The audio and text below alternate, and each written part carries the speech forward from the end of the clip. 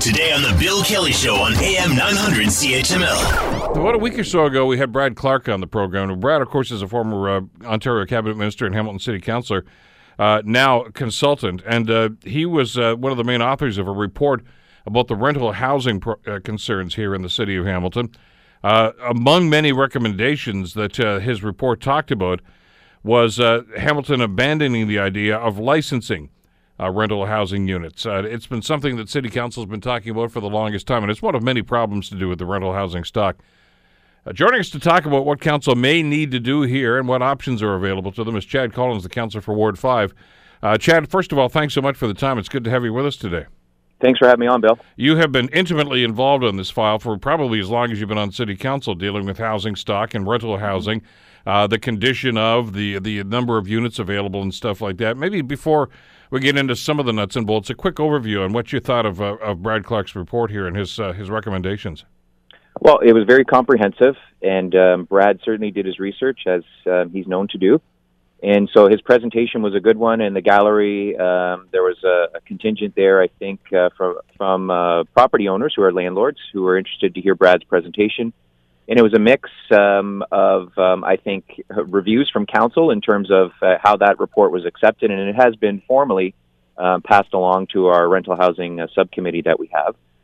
And, as you just stated, Bill, there's a long history here in terms of, where we've been with investigating the possibility and the option related to licensing rental units in the city of Hamilton. And I sat on, not too long ago, a subcommittee with the late Councillor Morelli and former Councillor McCaddy, wherein we had several days of presentations from stakeholders, not just landlords who had strong opinions as it relates to licensing, but we heard from tenants, we heard from advocates for tenants, we heard from not-for-profits who came forward and gave us their views.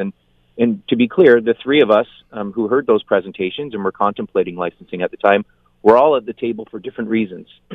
Obviously, our common objective was to improve rental housing stock here in the city.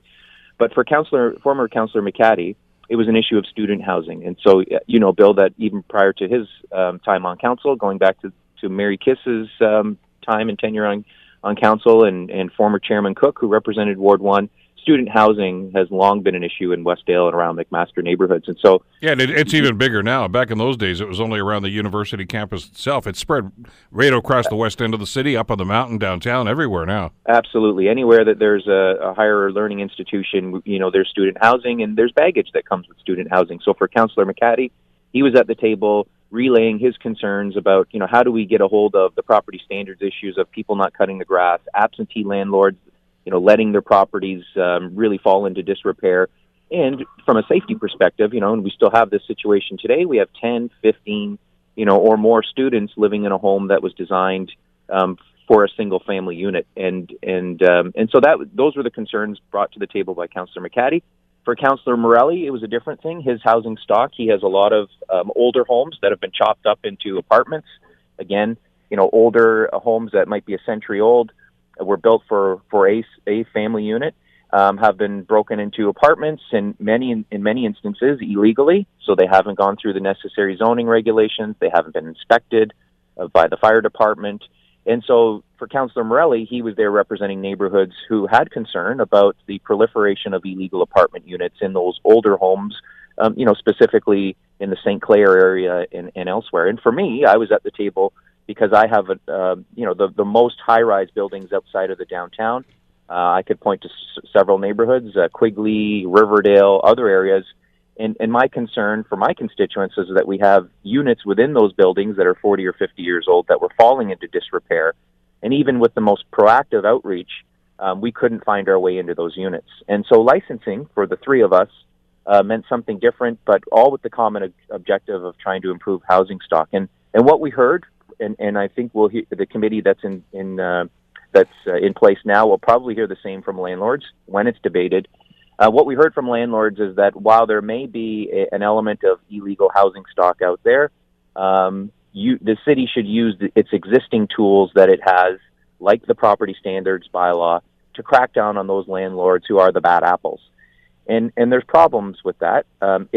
it's a reactive process, as you know, Bill. So it takes someone to pick up the phone to say that, something in my unit or my building or the home that I live in needs repair or an inspection.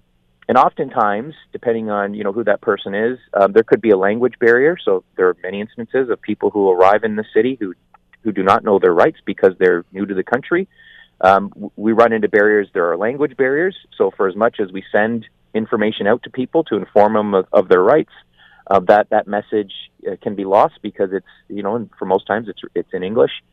And certainly there's the whole issue of people coming from places who may not understand their rights and fear for reprisal. If they complain, that they're going to be kicked out, and so they just rather live with a deficient situation and not complain. And so those are the issues that we were faced with. And housing advocates came out to say, look, if you crack down on landlords who have illegal units, you're going to displace hundreds, maybe thousands of people locally. And so there you have it. It's the issue of displacing people who are in illegal units versus safety. And there are all too many instances, not just here in Hamilton but elsewhere, of people living in substandard living conditions where there's a fire or other incident, and it leads to harm to individuals, and in some cases death. And so. That's the situation we're in. Licensing would allow the municipality not just to wait for someone to call, but we'd be able to proactively schedule visits per provincial legislation that as long as there's advance notice, we'd have the right to get into a home or an apartment unit, and we'd be able to, fully understand, what deficiencies exist, and the health department or the fire department or the building department would be able to go in with scheduled inspections and ensure that whatever unit someone's living in is a safe unit, and we'd be able to force the landlord to undertake the necessary repairs. Want to hear more? Download the podcast on iTunes or Google Play and listen to The Bill Kelly Show weekdays from 9 to noon on AM 900 CHML.